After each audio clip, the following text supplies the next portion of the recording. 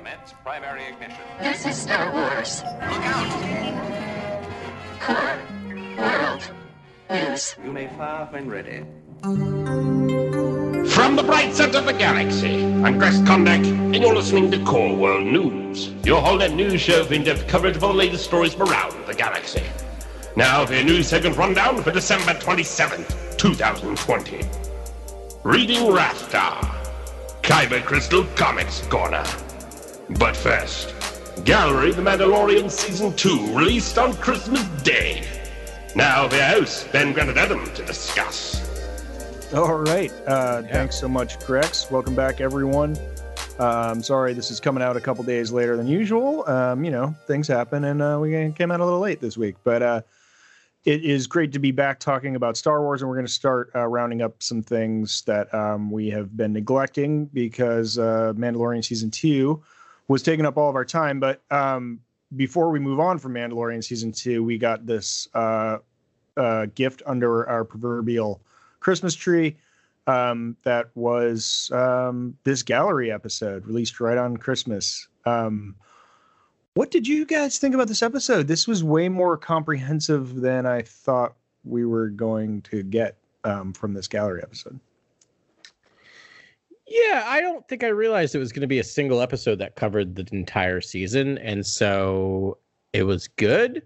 The first season, I really enjoyed how you had separate episodes about the music and about the effects and about this. And this was more of a really just kind of chronologically walking you through the 8 episodes and then also revisiting some of the stuff. Though I will say now, just realizing back, there wasn't really any talk about music in this gallery episode, was there? No, there wasn't. Not a lot of music talk, no. I have a feeling this was a little more quote unquote slapdash than the first series. This felt more like just compiling behind the scenes interviews while they were filming, which given the year and everything we've been going through with COVID might be all they could do with this production. But I enjoyed it. I always, me, I always love behind the scenes stuff, and it gave me some realizations, and to see, not to spoil anything major, but to see George Lucas wandering around the set is always awesome. And Dave and John and crew handing George the child, like that was pretty special. And just seeing how everyone interacted with the child throughout was always, fun to see. But I loved that this was a methodical kind of look at all 8 episodes, and we got in depth with the effects and the acting and the directing for each episode. Like I really thought that was the smart way to do it, because I did like the first season of the gallery, but it's nice to do this. And then I would love to do maybe one more on the music, or one more on, there's some tidbits that they left out, and, understandably so. The Luke stuff, I think, was missing from the entire which I noticed right away. I was like, oh, they're not going to talk about Luke in this. Okay. It's very much unclear whether they're going to do any more gallery episodes. At least I haven't read or heard anything that they're going to do more, but it did. Yeah. Now that you're saying it, definitely the Luke, the absence of all the Luke stuff. And then, now that I think about it, and I know we've been talking offline a lot about the music since the series is over. I mean, there was so much content to sort of dwell on. We kind of glanced over the music, but I finally got a chance to really just listen to the soundtracks, and they're breathtaking. And he did the soundtracks on Spotify different. He didn't do everything. He just sort of did a great 2 volumes, Volume 1, Volume 2, greatest hits. And they're very different. I gotta say, Ahsoka Lives, probably my favorite track from season 2. I adore that composition. There's too many that I like to pick one right now. I gotta keep listening to it more, but I agree, that's a fantastic track. I even like the ship one. It's called like Ship Ahoy or something. Oh yeah, that one's good. Yeah. I have not heard the Ahsoka one yet, because I am the only person in the world who doesn't have a Spotify premium account. Buddy. I own too many things. I have too many streaming services, and so I create my own playlist off of these stuff, but I can only listen on random. I can only, so it hasn't come up yet, but I'm looking forward to it. All right. I love seeing the chemistry of all the creatives in this series, and especially that of the relationship between John and Dave Filoni. Early on, you see a moment where John's trying to, get Mando to say McClunky, and Dave's like, no, we can't do that. And it's just John, pulling Dave's leg. But it was just like that dynamic is hilarious, and I just want more back and forth from them in future. I think their relationship's really funny. Like they seem like they're having a really really fun time making these episodes. Yeah, not just those two. I mean, a lot of them. Bryce Dallas Howard was just like, actually said it feels like we're playing Star Wars in our backyard, and just like there's a lot of people. Robert Rodriguez was, they all seem to really enjoy doing this, which is as it should be. It can be very tedious work if you're not really loving it. Yeah, it seems like a joy to work on. Like everyone just seems to love everyone, and the actors seem like they respect one another. The actors and the directors and. What's interesting is it seems like maybe this season, I don't know, Jon Favreau might have been on a little bit less. I think he even said when he wanted to direct because, first season he wanted to be around all the time. Right. It looked like he was pretty down and out directing his episode by himself, and he likes the collaboration. He likes to have another creative on set to bounce ideas off of. And you can totally see that when you see the behind the scenes footage of Jon interacting with people. He gets giddy just talking about Star Wars with people. Like that's what he gets excited about. And it's like when you're directing an episode by yourself, you don't have that opportunity to maybe bounce ideas off of someone. I mean, he's basically the George Lucas, right? Because George Lucas was around for a lot of the shooting of Empire and a lot of the shooting of Jedi. The difference seems to be is that people enjoy having Jon Favreau around them more than George Lucas coming in. Like some of the most famous scenes in Empire, when you hear the behind the scenes of Empire, is just when George was away, Kirshner was just like, okay, good, we can do this scene. Like George isn't here, let's do it. Let's just do it. Like let's do it before, let's sneak it before Dad sees what we're doing, right? And like Marquand was basically just a puppet in a lot of ways, not to be mean about Marquand, but here it seems like all the directors, and I don't know if this is just the Disney machine, but the directors seem to really appreciate having Favreau wandering around and helping them break things out and think about how to do things. Yeah, right. And his experience as an actor probably helps with that, right? Yeah. I mean, like his early, roles in Maid and Swingers, all those kind of movies he was in. I mean, like he's an actor as well, and so I think that helps him when he's trying to relay, direct his actors and relay emotion and talk about dialogue. It's so helpful to have some of that experience, I think. Don't forget his arc on the show Friends. Oh right. I just did some Friends trivia over the holidays. That was the most fun. The multimillionaire MMA fighter wannabe.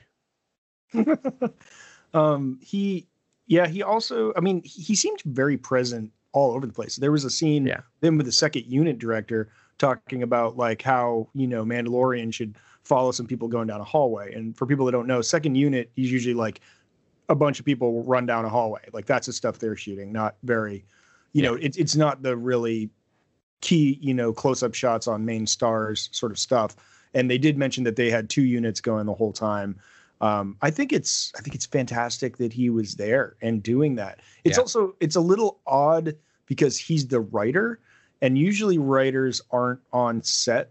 And so that I was like, oh, that's kind of interesting, but he's also the director. He is the Lucas and he is that gateway to the Lucasian like vision that Favreau had when he put this together. And I think this is the way, right? Like you have great directors and then you have sort of Star Wars visionaries that don't have to do the heavy lifting of the day-to-day shooting, but just they get the devil in the details and really tweak it to make it fun.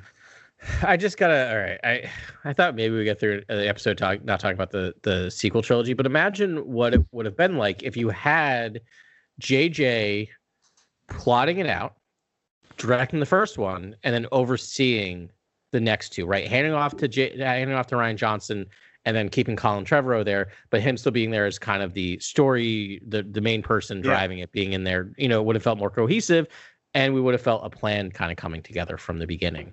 Similar to what we're feeling in The Mandalorian. Yeah. We will never know. But I hope, Kathleen Kennedy has forgotten more about film than I will ever know. Yeah. And she definitely, I think, is learning as she's going. And hopefully, she sees the same things we see. And this will hopefully be what goes in the future. I mean, we'll see what happens with Patty Jenkins, Rogue Squadron, who's involved in that. But I really think there's room for Filoni and Favreau, or at least Filoni, to be around on set there, sort of doing subtle tweaks that are going to make the movie that much better. I just generally, I think in creating any sort of art, two heads are better than one. Or don't you have a feeling in the Mandoverse, like Favreau's going to stick around on the Mandalorian and be that showrunner? I'm just going to give him that title of showrunner. It's a little different, but let's just say showrunner. And then Filoni's going to walk over to Ahsoka and take all the lessons he learned from Jon Favreau and just be around the entire thing of Ahsoka. And then Robert Rodriguez is going to go off and do Boba and do the same thing. And then we don't know who's doing Rangers of the New Republic, though I hope it's Rick Famuyiwa. Ben? Well, they did say they did say early on that this show would act as an incubator for the Star Wars talent, basically for directors and producers to come out of this show and these series to then direct, live action films at some point when, theaters, seem safe again, if there is a market for, a trilogy in the future. And I wouldn't be surprised if Filoni is a part of the writing process for the next year. That seems to be the direction his career's heading. Yeah, it's really, obviously they're doing something fantastic here. And so this gallery episode is a great way to sort of peek behind and see what they're doing. You mentioned bringing in new directors and the talent farm, and we got two new ones this season, Peyton Reed and Robert Rodriguez. And they're both fantastic. It was, again, great to see how much they love Star Wars. I really loved the Robert Rodriguez section. There was quite a bit of it there. And it was really Robert Rodriguez and Tamura Morrison sort of developing Boba Fett. And you got the feeling that Book of Boba is in very good hands, and they're going to have a lot of fun, and they're going to make really, really good, a really good series there with Boba Fett. They got that's the magic combination. I mean, Rodriguez seems like a god. Like he walks around with his guitar. Oh man, cool. Like looks like such a hippie. But then you think about the movies he makes and how intense they are, and how beautiful they are, and the way, I don't know. I was talking to Grant before you hopped on, Adam, and I was just like, I can't believe I like Boba Fett more. Yeah, right? No, I'm the same way. And then seeing what went behind the scenes there with, Tamura Morrison really reaching into his Maori heritage, and, them using they used a gaffy stick. They had him fight with a gaffy stick because it's very similar to a Maori club, what they fought with. And I was like, oh, that's so great. And I mean, I think I was blessed to be able to go to New Zealand for a few months, a long time ago. And I just thought it was really cool that they made all the clone warriors out of the original fierce warrior, which is the Maori warrior. And it's really nice that they're going to, pop in some of those cultural pinpoints to make it nice. It's going to make him feel like an authentic character, right? Because he's not just a Mandalorian. In fact, he just says, the last time we see in the last episode, he says, I never said I was, right? When they asked, he said he was a Mandalorian. He's not, right? And so I'm with you, Ben, 100%, because my journey with Boba Fett is just thought he was the coolest thing when I was a kid, because he's just scary. He's a scary dude. His armor's awesome. He says 4 lines. It's great. Yeah. No disintegrations. That's your first. This guy disintegrates people. That's your first introduction. Yeah. Then we get the prequel trilogy, and I'm just all right, I was kind of the baby Boba Fett. We don't really need this, but I like Django. I like Django a lot. So I was like, okay, Django's cool. And he's basically going to turn into Django, and Django's going to be Boba. So I could get over that. And then the Clone Wars stuff did a really good job with Boba Fett. I thought it was a really interesting story, but I was just all right, that's enough. And then I remember when the three of us, with our significant others, were walking in to see Solo, they had announced at that point, or rumored announced, that they're going to make a Boba Fett movie by Mangold was going to direct it. Remember that rumor? Yeah, that was there. And I was excited by that. And the more I thought about that, though, I was just I don't know. This character can't front. It's I just had this whole thing Boba's not a good enough character to front his own movie. And then he's in 3 episodes of this show. Yeah. And in 3 episodes, I'm yep. He should get his own series. I want this character. I want to know this character's story. That is amazing work to be able to do that with this character. Yeah. I think what's so smart about this show is it brings in these different expressions of a Mandalorian warrior or a warrior in Mandalorian armor, if that's what you want to, if you want to get technical. I mean, Boba Fett is, with the direction they're taking Boba Fett is so fascinating. I mean, like, I guess he's living up to his characterization in the comics, which is this kind of wrathful, lethal, tactful kind of bounty hunter that's out there in the galaxy. But a lot of people I can see, I think there's two ways to read this character. I almost feel like it's Batman, essentially. I think you could do this character as a grizzled, underworld, bounty hunter or headhunter, or you could do this character as kind of like an investigator, probably more intelligent, using his wits. Because I think like when you watch the original trilogy, he's kind of a smart character. Like the way he goes about hunting Han and hiding, on the Star Destroyer, and there's lots of scenes with Boba Fett that I think you could characterize that character in different ways, and I think they could explore all these different sides to that character. But the direction they're taking him right now, it's a fun direction. We don't know who this character is yet, really. Yeah, I mean, if you've watched the Clone Wars, I mean, well, starting with he's just a kid, right, that has a decapitated father, probably hates Jedi right in the beginning. But if you watch the Clone Wars animated series, you saw a child that was a petty criminal and spent time in the penal system. Then you saw him sort of into low-level grifting and, doing, thieves and jobs like that. And then he sort of works his way up into being a hitman for a very powerful gangster. So he's sort of rising through the ranks of the criminal underworld. And I really think he's going to use all this knowledge and become a kingpin. And now it's time to rule and be a boss. Yeah. And really, as we see him at the end of the series, he's sitting on the throne, and that makes a lot of sense as an arc for him. And he could be a really clever boss.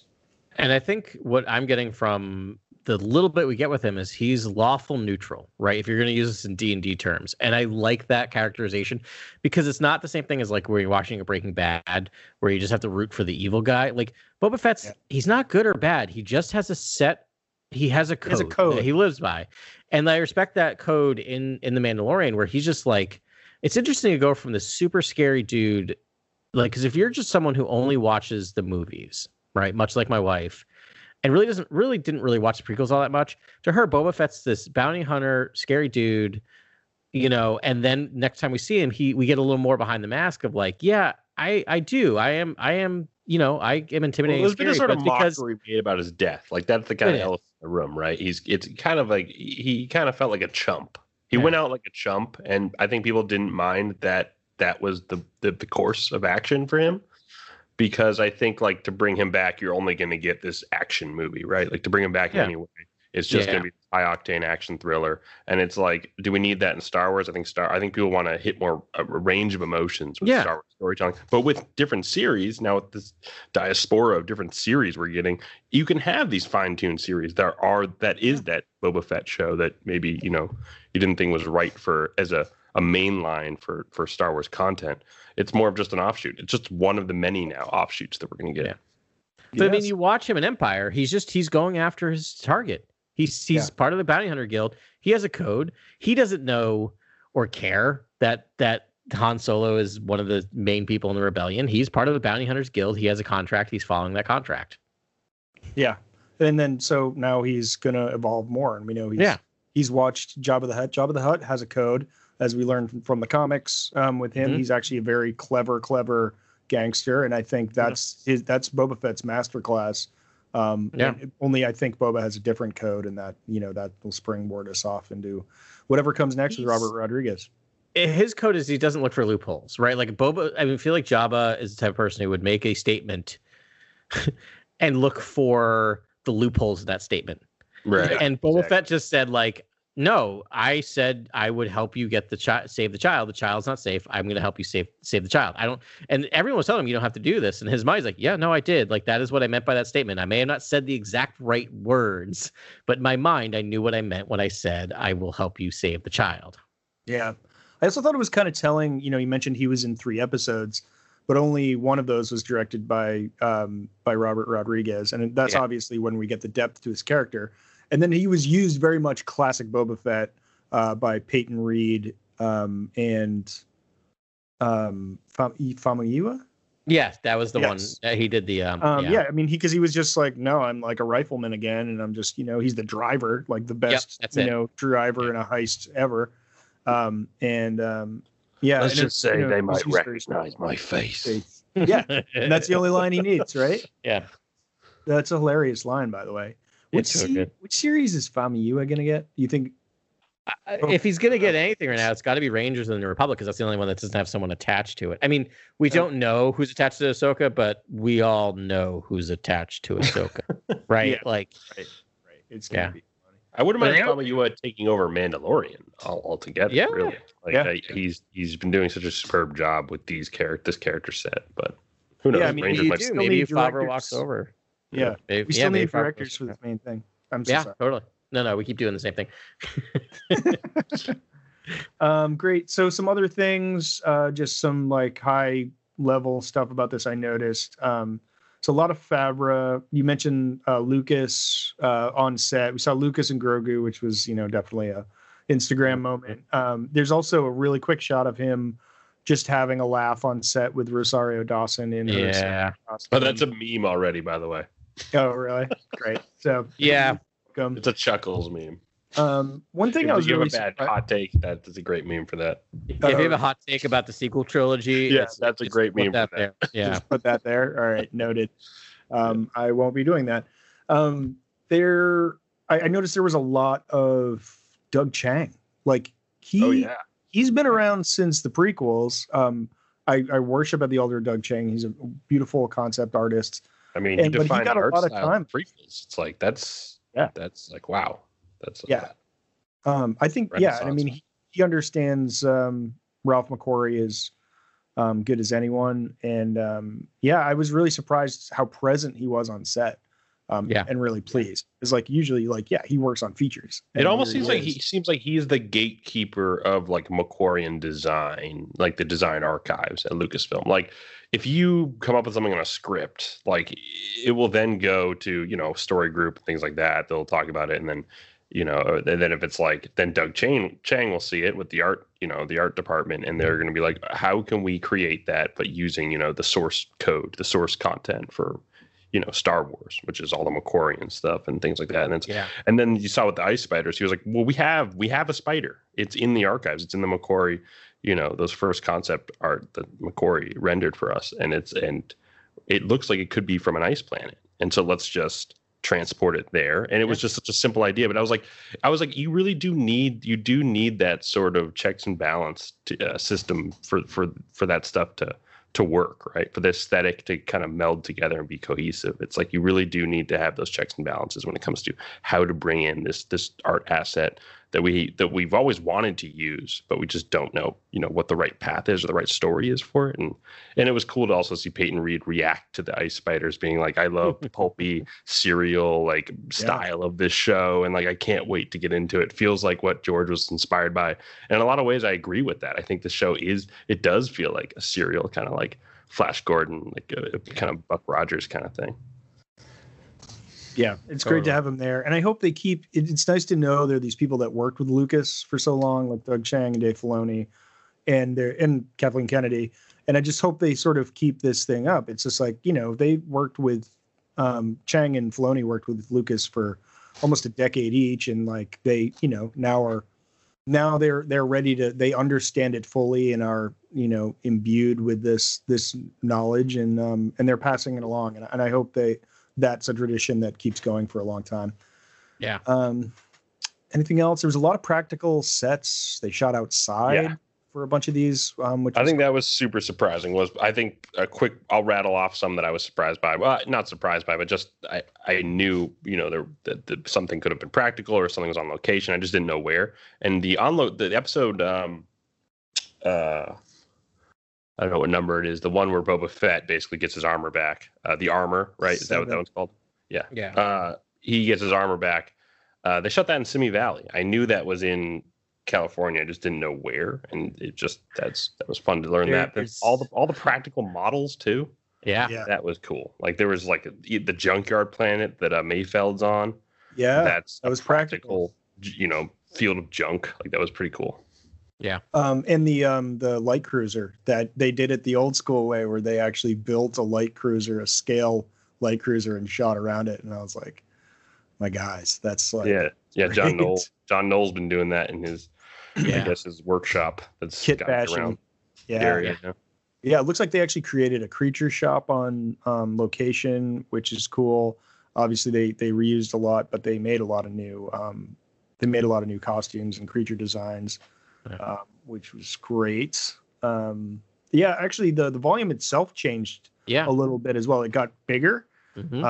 I think they said it's like 100 feet by 20 feet tall now, and they said they improved the LED lights so that they could actually do low lighting better.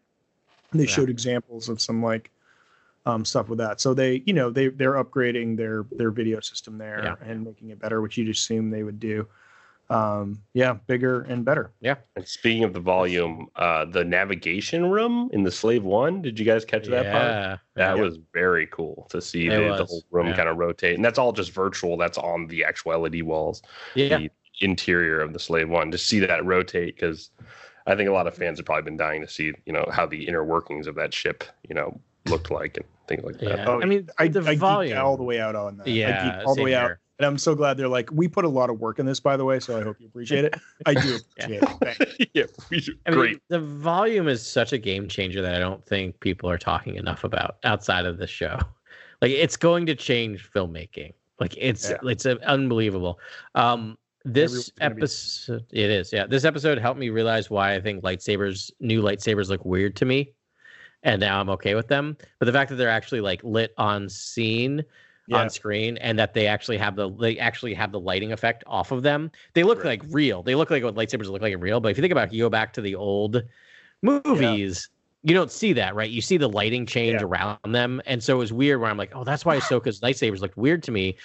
And it really helped me. I know it sounds weird, but just seeing them like behind the scenes, I'm like, okay, now I'm fine. Like now when I see it, because even the sequel trilogy, they were doing a bit of that, and it just felt they definitely weird. were. I think that's a JJ idea, actually. Yeah. That's a change that's like not Lucasian, but definitely a change for the better. Because light is everything in filmmaking, and they're so beautiful, and it makes so much sense to be able to have the light off the lightsaber. And I loved how they used them in the Ahsoka episode with her just hiding and then suddenly being up by her lightsabers and then going in the dark again. But it was nice to see the behind the scenes and realize, that's what's going on with that. I think that's pretty much everything that I wanted to talk about. I thought there was one more, but now I'm blanking on it. But surprising to me was that there were people inside the Dark Trooper suits. Yes. Yeah. I thought that was totally CGI. Yeah, 100% there. Stunt actors in there. I thought that was totally CGI. And then now I can't imagine they were all the same height. So I imagine that in post they just matched their heights in post, move people up and down. But that's wild. I would love to look back at that episode and just see if I can spot anything that could tell. They can make me understand there's a person in there. We hit on it a little bit. I really liked the segment with Rosario Dawson and how serious she takes this and how much she geeks out about it and how much she wants to figure this stuff out and just the fighting style, right? I thought was really, that little segment was really thoughtful about what is. They spent a lot of time showing how much fighting training that Rosario Dawson went through for that. I really liked they made sure to slide in a scene where Filoni is mentioning Toshiro Mifune and Kurosawa films, and like this is how we're going to do it. And then we saw Favreau name check Sergio Leone to Cobb Vanth, and sort of that. And it's like those are like the obligatory callbacks. Like that will always be ground zero, starting point, the like genesis of. And I think that made me really happy, because if Filoni does have something to do with the next trilogy or the next film series of any kind, I do hope he brings in that kind of that lethal like samurai, sword style, like fighting style, where it's like slow, it's methodical, and one wrong move and you're dead. Like I really like the lethality of his choreography and and the slowness of his choreography, and it allows a conversation to occur. I really hope we get some slower lightsaber fights in the future. Yeah, that's a very good thing. It's not that I adored the prequels because it was so there's so much flourish, there's so much polish, there's so much. Yeah, it's like frenetic. Yeah, but it was like more of a dance than it was sort of just that basic lethal, like you said, lethality. And I think that was a direct, Lucas did that intentionally because the original trilogy was so derivative to the Kurosawa movies and the samurai fighting style. I want to see more of that as well. Me too. Rad. The only other thing, the graffiti scene was pretty cool. Yep. I don't know. They talked about the graffiti, and they actually showed Filoni like putting a little Ahsoka tag on like the wall. I don't know if you saw that. But it was like Ahsoka's like face and a tag, and Favreau's kid did some, and they all worked on it. You just knew when they showed that in like episode 1 that there was going to be a story behind it, and it was David Cho was the primary artist on that. And that was really really great. But yeah. And it was kind of like an expression of like galactic history, right? Like it's just kind of abstract, interesting. It was really cool.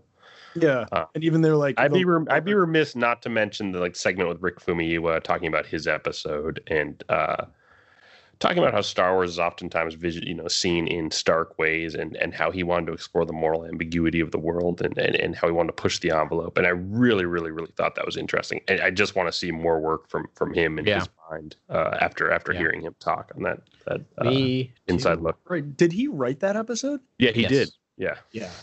I echo that. We talked a lot about the dialogue there with Bill Burr's character Mayfeld, and it seems after this it was a very intentional choice. And again, I mean, we can't say it enough. Like, give Famuyiwa whatever he wants. Agreed. Yeah. Comic Crystal Comics Corner. All right, and we're back with comics once again. It's been like 8 weeks. It's been a while. A while, but too long. I'm very excited to get back to these.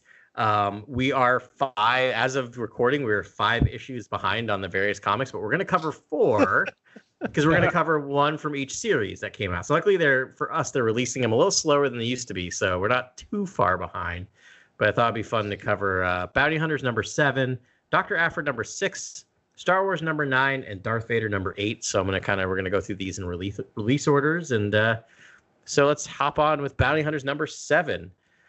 Target Valance Part 2, Collateral Damage by Sachs, Villanelli, Prianto, Lanham, and Bermijo. Bermijo, I should say. Here's my short summary. Zuckuss and Forlom quickly catch up to Valance and Cardella, the heir of 2 crime syndicates.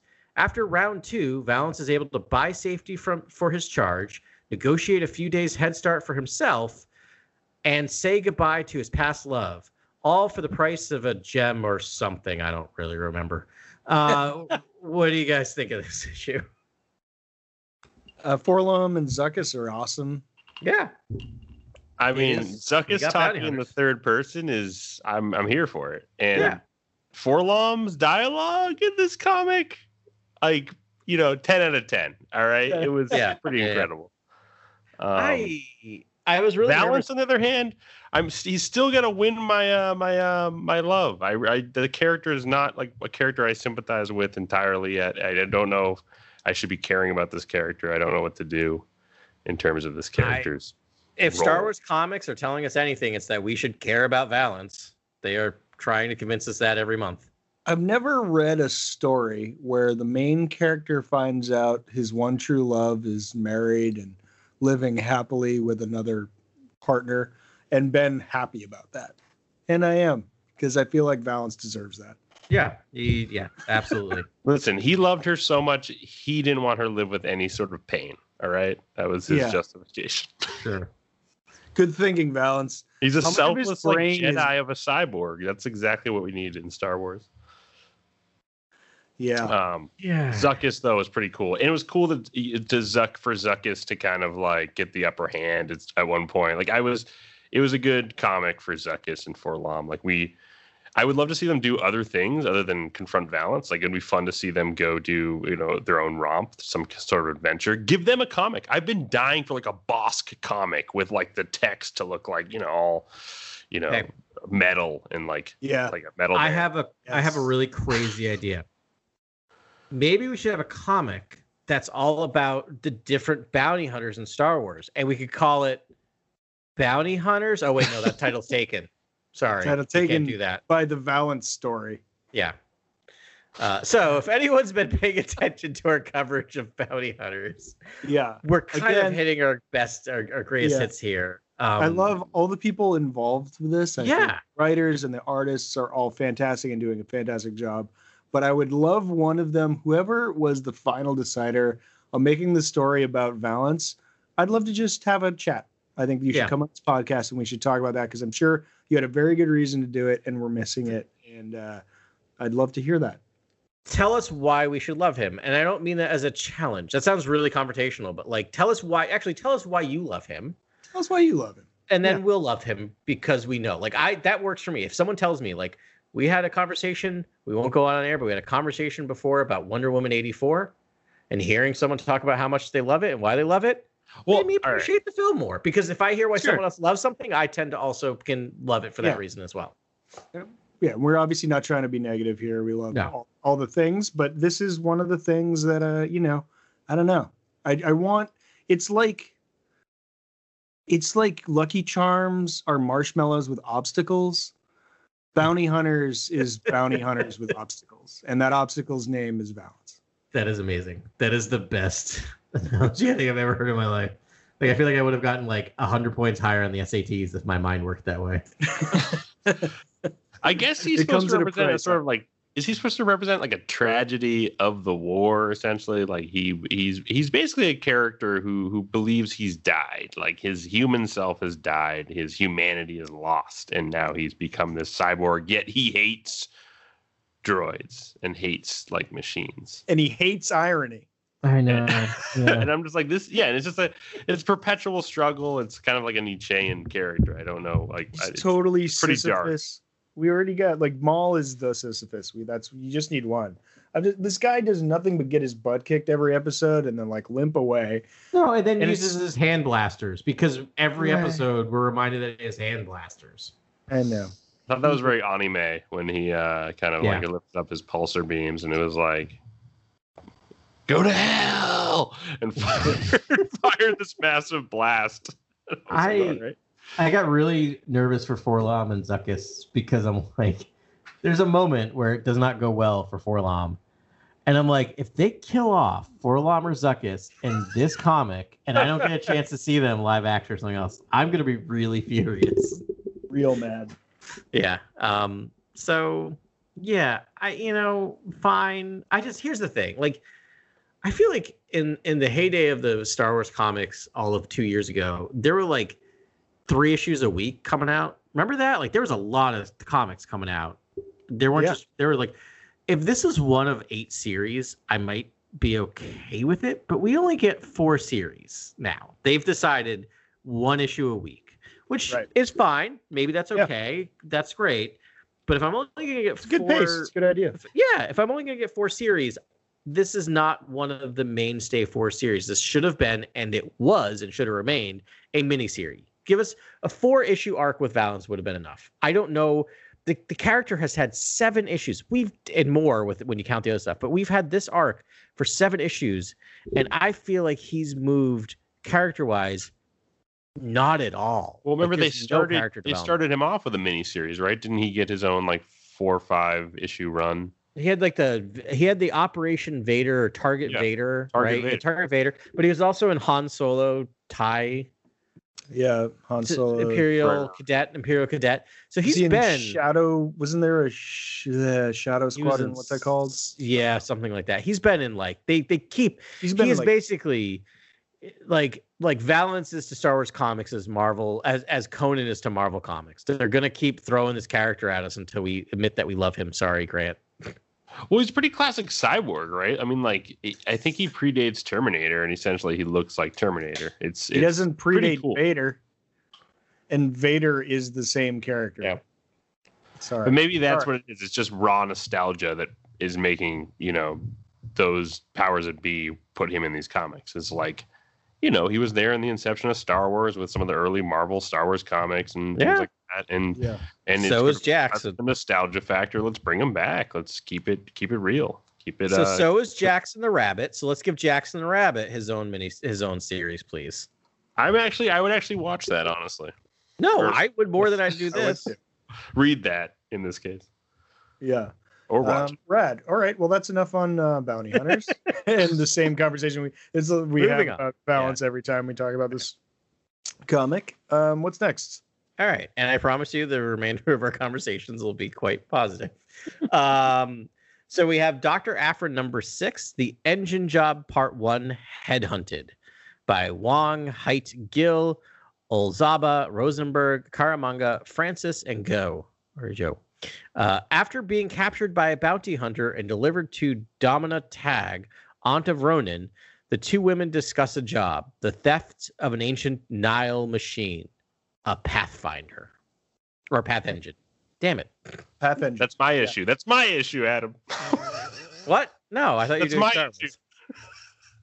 Wars. Did I steal it from you? Star Wars number 9 has the group is called the Pathfinders. That's why. Oh, that's you're is called 100% right. The Path Engine. That's hilarious. I forgot. Yeah. But nonetheless, interesting technological device introduced in this issue. And designed by the Nile. Big reveal. They're actually there's a lot of synergy going on. The High Republic books are going to release soon, within the week, within this I think January 5th. I think we're getting some of the first material, and then they're working in all these kind of High Republic references, which is really cool. And these Path engines seem to be a technology from that time period used or designed by the Nile. So that was pretty neat. So we have read like one chapter, and I think Grant wants to do this next week. We're going to talk a lot about High Republic next week. Yeah. But we have read in that first chapter, something pulls. There's a new technology that pulls a starship out of hyperspace, or actually gets in its way and actually gets in the way of it and destroys things in hyperspace. It sounds like everything gets ripped apart in hyperspace. Pretty cool. Yeah, it's essentially they're terrorizing hyperspace lanes. But I'm wondering if this Path engine is what does that. I had the same thought, right? That's probably, yeah. Yeah. Yeah, so this episode, I mean, it's a battle of wits between Domina Tag and Aphra, but yeah, the headline is really this Path engine and the MacGuffin and all that. And then the fact that they're talking about Nile here, it seems to be springing up all over. This High Republic stuff is springing up all over the comics, specifically with Aphra, because she's an archaeologist, I assume. Yeah. Yeah, this issue was awesome. I mean, I thought this had such a fun structure to it, where Aphra's being hunted by all these bounty hunters in the galaxy, like in the beginning of the issue, and obviously Just Lucky and the ant character. I forget his name. They're the ones that abduct or take her in, basically, and then she gets the upper hand, and then she faces off against Domina, and then really cool moment where like Domina puts her in the kind of the shield and she can't breathe, and she has that flashback. The ray shields, the ray shields, and she has the flashback. Yeah. It's Karak is the name of the ant. Yeah, Karak. What's the name of that species, Grant? Because that's I know you like that. It could be the Killik. They could be the Killik from Alderaan. Totally could be. Yeah. We saw a Killik in Mandalorian too in the second season. They were making a comeback. You're not the only one.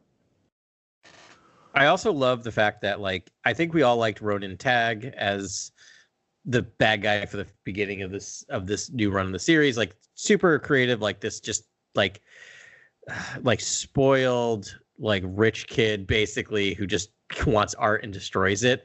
And we meet his aunt in this series, and I'm like, this is just another great bad guy against. And I love that there's a line where it was just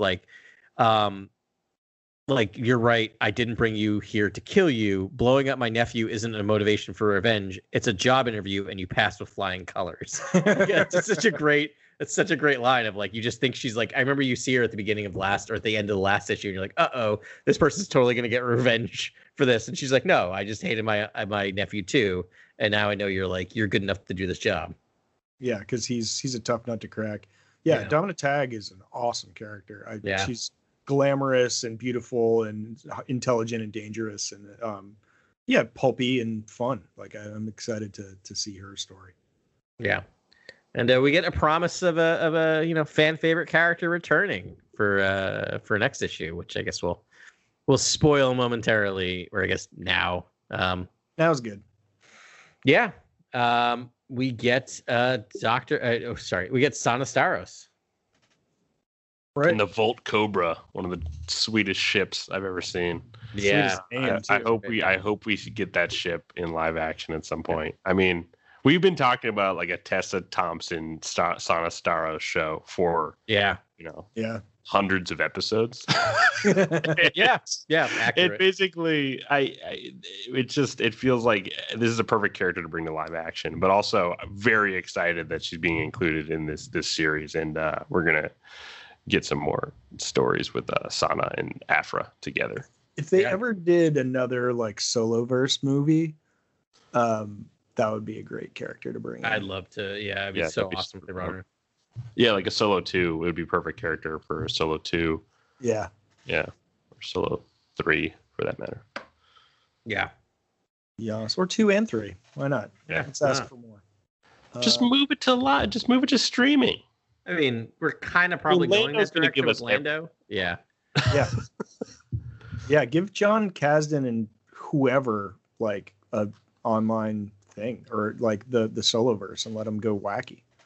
I don't know if Alden Ehrenreich would be into it or if they could afford it or whatever. But I think he mentioned he liked doing it and he was on board. I mean, I don't know how to say this. I don't think he's going to be super busy with Brave New World because I don't think that lit the world on fire. Right. So he might be available. Now I'm going back to the thought that I had is instead of it being the Han Solo show, it's the Lando Calrissian show, and the sidekick is Han Solo. Agreed. Yeah, that would be a very cool. I'll say this: I'll be surprised if we get through a Lando series and we don't get Alden Ehrenreich at least at once. Like I don't know how you don't do that. And I'm sure I'm sure whatever contract he signed with Lucasfilm, they own him for appearances. Like they do, yeah. They want him in there. Films. Yeah. But I mean, this is all assuming we get Donald Glover as Lando, right? We don't, not Billy D, because we might actually get Billy D, and it could be like I don't know. They weren't very specific about that. No, they're not. But I'm going with we're getting both. Let's go for it. Let's ask for more. We're gonna get him. We're gonna get bumpers with Billy D doing the Calrissian Chronicles. Yeah. Oh, that would be so great. I Him cannot and his wait rolling tank thing, just Yeah. like writing the Calrissian Chronicles. Yeah, I can't wait for that show to release. That's going to be incredible. It does sound like we're going to a tech expo in the Star Wars galaxy next issue, or something like that. up, yeah, which I'm very excited for. Like I think that's really cool. A really cool direction to take Afra, because she's usually in ancient ruins. Bring her to like the new high tech gallery. Like I want to see. I know she's a techie as well as a kind of archaeologist. So Afra is such a great comic. It's too good to not be live action at some point. It's so good. I mean, all these things she's doing, and it's like, I don't know, like the comics deserve their due, and like people need to read good comics, and they're fun and beautiful. But like, man, I could watch like if this comic book series was live action, it would just go forever. Probably the only problem with that is that like the actor will obviously age and they wouldn't be able to do it in time to do a lot of really meaningful ones. Well, there's a lot of range to Afra too. It's like whimsical, like sardonic, and then it's also kind of like the high stakes, and like you feel the dread. Like it's like a really cool tone. And she's an anti-hero kind of, right? Like she's not someone you're rooting for her, but she's not a good person, and it's like a really complex character. But for me, it's just going to all of these. Well, it's like Star-Lord, right? It's like what Guardians did, essentially. Tombs. Yeah. It's Indiana Jones if Indiana Jones didn't think it belonged in a museum. Right. Yeah. Yeah. It's like bad Indiana Jones. But in space. Which I guess would just be Belloc, but anyway. Right. All right, let's jog on here. What's next, Grant? All right, next we have Star Wars #9, written by Charles Soule, the great Charles Soule. Artist is Jan Bazaldua. Colorist is Rochelle Rosenberg. Letterer is VC's Clayton Cowles. In my short summary for this is Leia sends an elite reconnaissance team known as the Pathfinders, with Lando and Lobot, of course, to steal a linguistics droid from Imperial Museum on Coruscant. Their mission is successful, but comes at a price. Yeah. Was that a Kaminoan that was part of that crew there? No. I have the book, guys. Don't make me pull up the book. He's Jarl. He's whatever species Jarl Poof is, who is one of the Jedi Knights counselors in Episode 1. But fun fact, he was filmed in Episode 2, and then Lucas had him digitally removed because he realized he looked a little too much like the a Kaminoan. So yeah, subtle difference here. Yes, it was like Cormian. That sounds right. I think that's what the species name is. Random plug. Yeah, sorry. So say random plug. If you want to hear more about my thoughts on Jarl Poof, Google my appearance on Star Wars Minute. I talk about him in that series. In your minute, you got Jarl Poof. In the minute, I got the Jedi Council. Now it is. What's he got going on? Yeah. Yeah, that was pretty sad. I mean, so their mission is successful, but they do lose a rebel, and it's heart wrenching. Honestly, it was really effective. It's also done really well because it's just off screen. You don't know his fate until a character's just like, "Oh, he died," and I'm like, "Wait, he died?" Well, you feel it in I think that panel where he's kind of looking up and getting crushed by the vibro pikes that are wrapping around him or whatever. Yeah. I don't know if he died there. Maybe he was. I don't know what happened, but yeah, that was a little strange. But no, in a good way though. It was like more of a gut punch than actually seeing it happen because you're like your mind is like Star Wars, right? Like maybe there was some daring rescue or escape, and I'm like maybe that's the next issue. Is like they're gonna come save Jarl Poof. Guy, and then like, Needle. His name's Needle. Needle, guys. that's right. And then Needle. I'm like, no, remember his name. Yeah, remember his name. His name was Needle, and Robert Paulson. His name was Needle Paulson. The other thing worth mentioning is this whole plan was devised by none other than C-3PO. Yeah. You must have loved those C-3PO moments, Adam. I thought those were superb. Like superbly written. I was totally on board. I love it when he gets it's a little something more to do, and you get a little more than him just being. R2's like, stop showing off and like making chirping words. Yeah, like get to the point. Yeah. yeah. And they're now oddly going down this. It's with this Wind Talkers story. Do you guys ever see Wind Talkers? I think that was the name of it. Oh yeah, the Nick Cage. Yes. Yeah. Actually, a fantastic movie about how they used Native American language as their code in World War One. Specifically Navajo, right? Is that correct? I don't know. Yeah. Yes, listen to us, historians. Yep. Feel free to fact check. There's a disclaimer at the end, everyone. Yeah. We're okay. I learned it by watching Nicolas Cage. You want to know what else? There's a treasure map on the back side of the Declaration of Independence. That's a fact. I'm a constitutionalist, and when I say that, I mean I've watched National Treasure many times.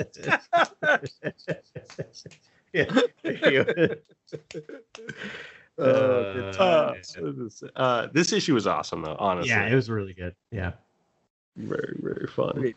Shall we move along to Vader, which is total adventure? Oh yeah, let's get into this.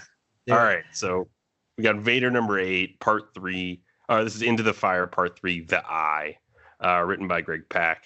Raphael Ianco is the artist. Niraj Menon, colorist. VC's Joe Caramagna is the letterer.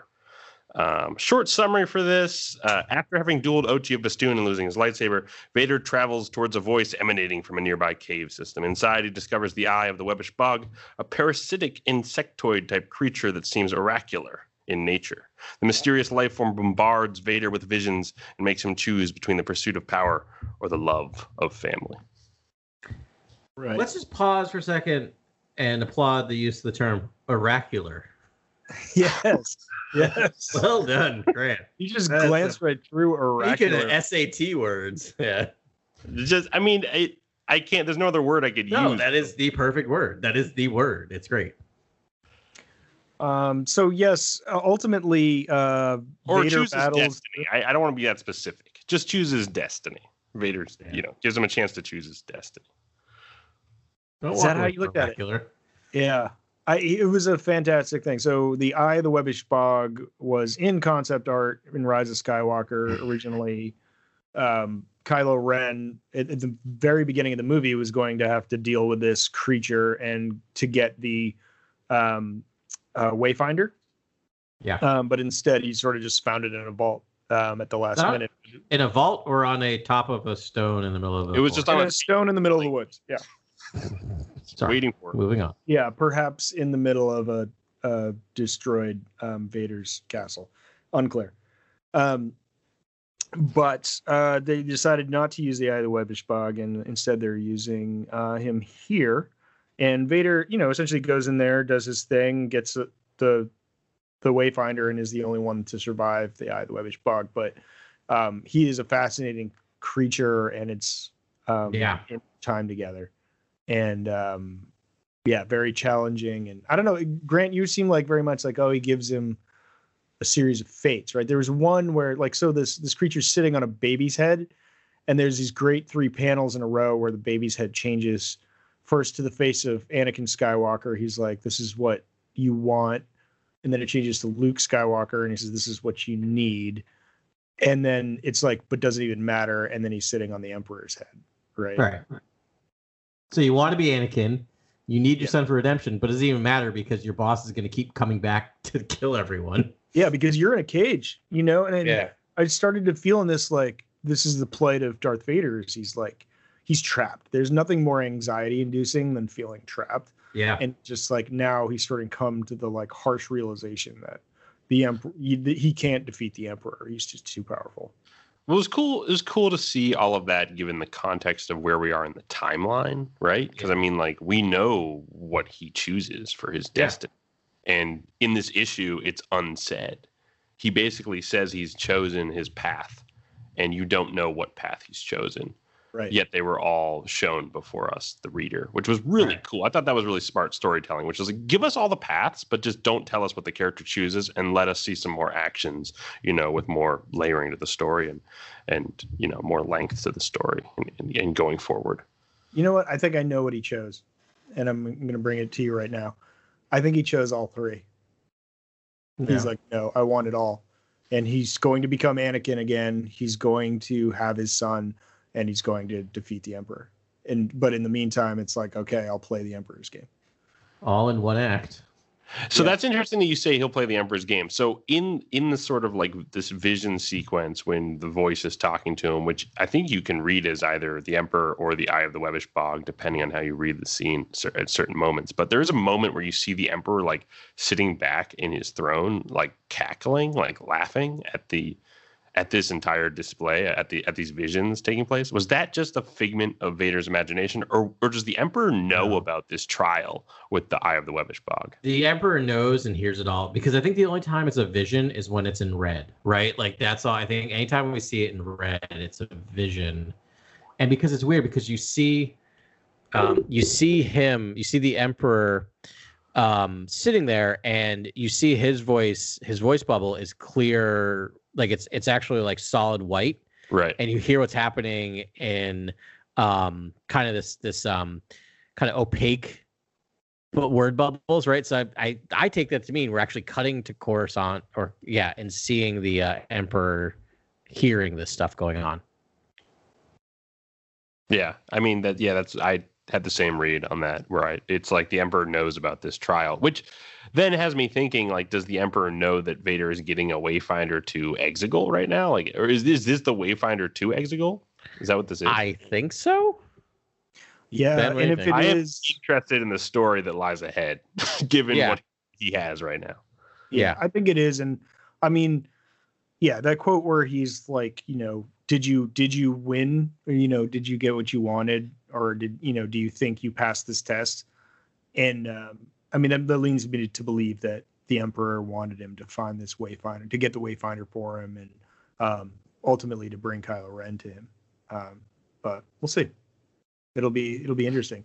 It's wild how much sequel trilogy we're getting in this Vader series between Empire Strikes Back and Return of the It's Jedi. crazy because upon initially seeing the Wayfinder in The Rise of Skywalker, and I guess in some of the concept art and things like that, I had thought that had come from somewhere else, and Vader procured it, or the Emperor had procured them and given one to Vader. I never thought it came from Mustafar, like it actually was with the Eye of the Webbish Bog all this time. I never thought that. Yeah, agreed. Yeah. So you think it's like maybe the Emperor gave it to the Webbish Bog to give to Vader? No, I mean, I just never thought this would be the sort of origin tale for the Wayfinder. I thought the Wayfinder was something that the Emperor collected somewhere at some point. Yeah, I still think that is actually my guess, is that the Emperor's pulling all the strings, and like, you know, he's set up this program. Yeah. He's in the Eye of the Webbish Bog. He's like operating it. No, but like he's already mastered the Eye of the Webbish Bog. Even though they say no one's ever survived it, I mean, of course the Emperor could have figured it out and been like, hold this for me. And, Yeah. you know, and That's true, because the Emperor's history with Mustafar goes further back than Vader, right? Like he's like, go to the Mustafar system. Yeah. Like he's the one who picks it out and everything. Yeah. Oh, yeah. He already, Big fan of he Mustafar. Yeah. So Sure. he definitely has been there. Give me that comic series, by the way, like Palpatine, like pre, you know, a Phantom Menace. Give me all that stuff. Yeah. Yeah. Yeah. I love it. That is the Lucchino book, right? The Yeah, like, essentially, yeah. Yeah, and but that story needs to be told. It's so great. It's a fun one. But Ochi of Bastoon, we get some more Ochi in this issue. And we get an Umbaran, I think, a character. Like a sort of like, looks like a dark acolyte or something. I don't know what. Yeah, I was trying to figure out what that character was. Yeah. Yeah. You can never go wrong with an Umbaran. Yeah. Rad. Well, good crop of comics. What do we got next, Adam? What are we gonna do next time? I don't know. That'll probably be in 2 or 3 weeks, but. Oh, well, you'll be happy to know that the one issue we're still behind on is Bounty Hunters number 8. Oh, great! I can't wait to catch up right up But on we'll, that. I think we'll probably do what we do. Most times we'll wait till we have like 3 or about 3 behind, and we'll cover that. So that should be in a couple of weeks. We'll do another set of 3. Yeah. We'll do it then. And coming up next, I guess we got Breeding Rathtar, right? Yeah.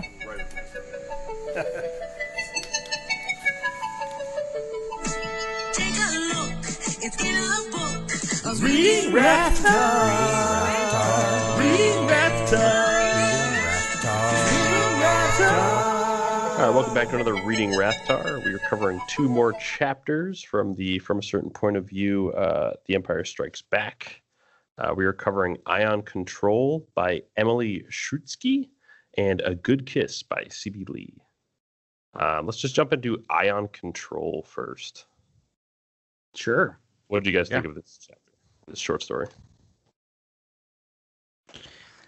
Well, it's about controlling a gun turret at a very important time in Empire Strikes Back. It works for me because Torrin Farr is a character that is very much in my head, like quotes in Star Wars history, because there's not a lot of women in Star Wars, as has been commented on a lot. But she's there, and it's the very beginning, and every time I see her, I just think, stand by, Ion Control. That's all I ever hear in my head. And they actually fit that into this thing. So when they said that line, I could just hear it through just as it was, yesterday. Yeah, it was fascinating to get like an in-depth, look at that moment. In the Empire Strikes Back, when of course the Ion Control operators are taking down or disabling the Star Destroyers, and it's cool to see a story like fleshed out, behind the scenes in that moment, because as a fan watching that sequence over and over and over again, it's cool to see those characters fleshed out. I do love at one point, I think, in this short story, Torrin, she's taking aim at the Star Destroyers, and I think like they're at one point she says like Imperials always favor like cruelty above strategy. Like you always count on that. And I was like, that is such an interesting remark, because it's so true. Like if there's one transport escaping, like they're going to go after that. You know, they're going to try and take out. It's great. I have that quote because I had the same thought and I like it. And the full quote is, "It was classic Imperial officer thinking, prioritizing the cruel over the strategic, shooting down the transport full of refugees rebels rather than taking out their military bases and most critical defense. Torrin rarely took joy in her command, but this she might relish." And then she says, "Stand by, ion control." Yeah. So that's my favorite thing because I love that line. And then they have that like awesome like internal monologue before that line. I love how they contextualize that. I like how she has like two parts of her job. One is like defending the rebellion against like the threat of the evil empire and, you know, tyranny. And the other is like spreading the hot goss about Leia and Han. Like that's the other part of her. Yeah. Yeah. Yeah. And that's what keeps you going. There's just like a lot of, you know, gossip going around about Leia and Han and what they're doing, and she's right at the center of that. Yeah. She's very good at her job. She's very good at you know, targeting Star Destroyer of the Ion, but also keeping morale up in her work group. Indeed, yeah, indeed. Torrin Farr's got good takes. She's a good follow, guys. Yeah. All right. Shall we move on to the next one? Sure. 3.5 minutes on that head one chapter. We want to keep these short. All right, and then the next chapter is A Good Kiss by C.B. Lee. Yeah. I love this short story.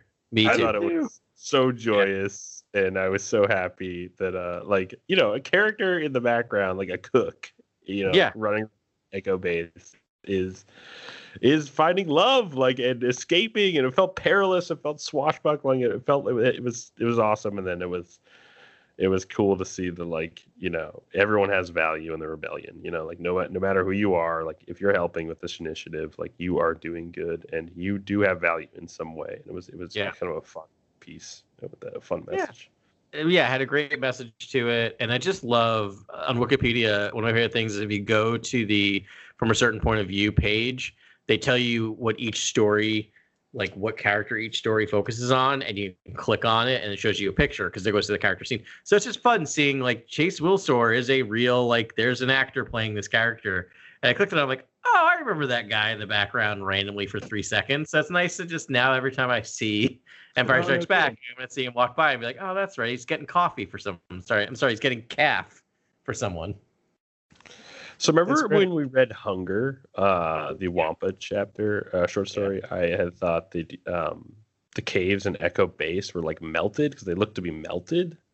Yet in that story, it was described as the Wampa's caves before the rebels had taken over, and they kind of had carved out that cave system, or at least lived in it before them. But in this short story, it does say that the rebels did like melt those tunnels. They basically created those tunnels. Yeah. So Right, and we saw that in I think it was Star Wars 1 of the 2020 series, right? They were melting. Yeah. They were melting the cave tunnels. So I think it's a little bit of column A and a little bit of column B. We know the Wampas live there, and so it was started to be Wampa caves, but then they expanded with technology. Yes, that's correct. Yeah, and the other thing I love in this story is like I just love the fact that it is him just overhearing "you look like you could use a good kiss" line, like the classic Han Solo line. Mm-hmm. And just the internal monologue of this character throughout it, and having this crush, and then like throwing that line back out at his crush was just, it's just like one of those like, it's such a great little moment because you're just like, don't do it, dude. Like you can't pull off that line. You're not Han Solo. And then it works. Brady Bunch flashback. Do you guys ever watch the Brady Bunch, or was that before? Sure. No, absolutely. Oh, there was like a scene where Greg Brady like sees this cool kid like hitting on this girl that he likes, and he's so smooth, and he's doing that like sort of aggro approach, and it's working. And Greg tries it, and he just looks like a jerk. Yeah, and that's what I sort of. But he pulled it off. It works. Yeah. Yeah, I love that. There's also the motivational speaker he's listening to, I think earlier. Oh, that's right. Yes. Yeah. Yeah. That was really cool. It was just it was a really fun story overall. I thought I laughed the hardest during this. I thought it was joyous. It was good. Yeah. Me too. You want to look ahead to next week? Just a little preview of who we're going to be talking about next week. Sure. What do you got? We got "She Will Keep Them Warm" by Delilah S. Dawson. So that's one of our favorite authors. Writing about Murrah, a tauntaun. So we get a tauntaun story. Oh. And then we get "Heroes of the Rebellion" by Amy Ratcliffe. And this is about Corey I can't remember how to pronounce this game. Corey Celagrothi, someone who works for the Empire. So I think that character is a journalist who I don't know. We'll find out more about her. Journalist I've not read it. Sure. Yeah. I always like the Empire side. Yeah. Those are always cool because it seems so stoic and formulaic on the outside, but they have great stories, very human stories on the inside. Cool. Well, we did it again, guys, and thanks to all our listeners for listening to us this week. Welcome to all our new listeners. If you've kept going after The Mandalorian, we picked up a lot of you there, and that's really great. Adam did some numbers. We're actually nipping at the heels of Star Wars Minute as far as our ratings go, which I think is pretty cool. There's a lot of you listening to us, and we really appreciate it. Really great. Next week, we're going to do a special episode about the High Republic. We're going to do a preview episode because that's right around the corner. And so we're going to sort of tie together all of the things that we know to date about that before we get into that exciting new series. And that's what we're going to do. So thanks again, and we'll see you next week. And may the Force be with you always. This is Grex Kondak signing off. For the latest breaking news, follow @CoreWorldNews on Twitter and Instagram. Thank you, and good night. Remember, the Force will be with you, always.